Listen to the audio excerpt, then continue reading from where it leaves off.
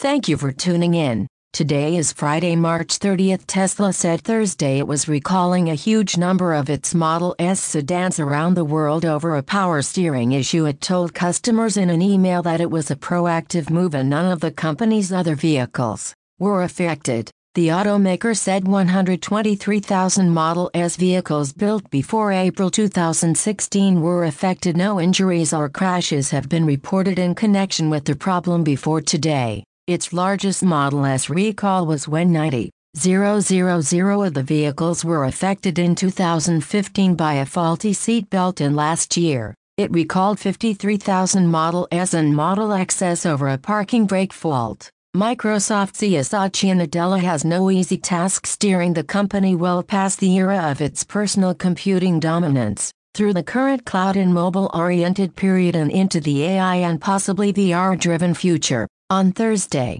Nadella unveiled his latest overhaul of Microsoft's organizational structure, with several key themes emerging from the changes. The new setup aims to leverage Microsoft's strongest businesses, like its Azure cloud service and Office 365 subscription software, while Windows gets de-emphasized. The article is listed in the description. Snap Incorporated is cutting another set of employees, focusing this time on the advertising side of the business after earlier trimming staff in engineering and content. The cuts total around 100 workers, according to people familiar with the matter, and represent the final step in a restructuring process set in motion in the fourth quarter. The people didn't want to be identified discussing internal details. Ikai, a Netflix-style service in China that is owned by Baidu, raised $2.25 billion in its IPO. It priced 125 million shares at $18 middle of range, for a fully diluted market value of $13.7 billion,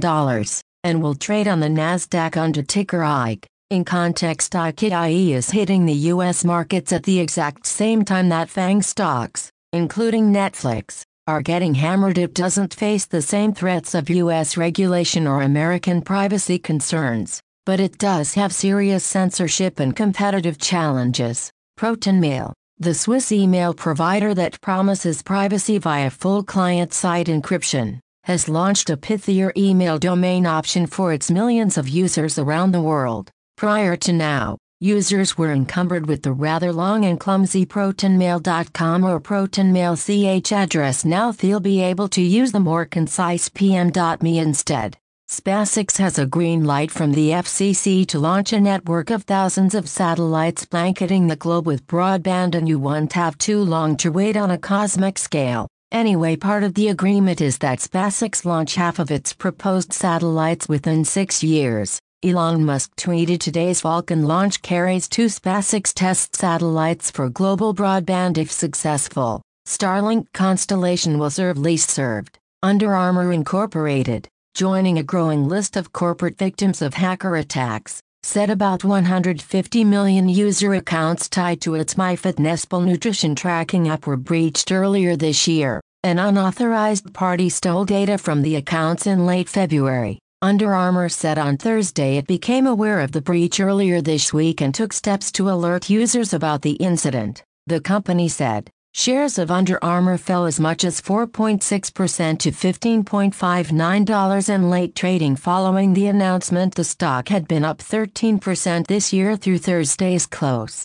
Angelpad, an accelerator program that has launched more than 140 companies across 11 different classes, has raised $35 million in capital commitments for a new $50 million venture fund, shows a new SEC filing. Its husband and wife co-founders, Thomas Cord and Karen Majeskas, declined to comment on the filing. The new fund appears to be its first fund of substantial size. Following a trial fund, the duo had begun investing at Angelpad's outset in 2010 with their own capital, and a second fund that was roughly $7 million in size and included some outside investors.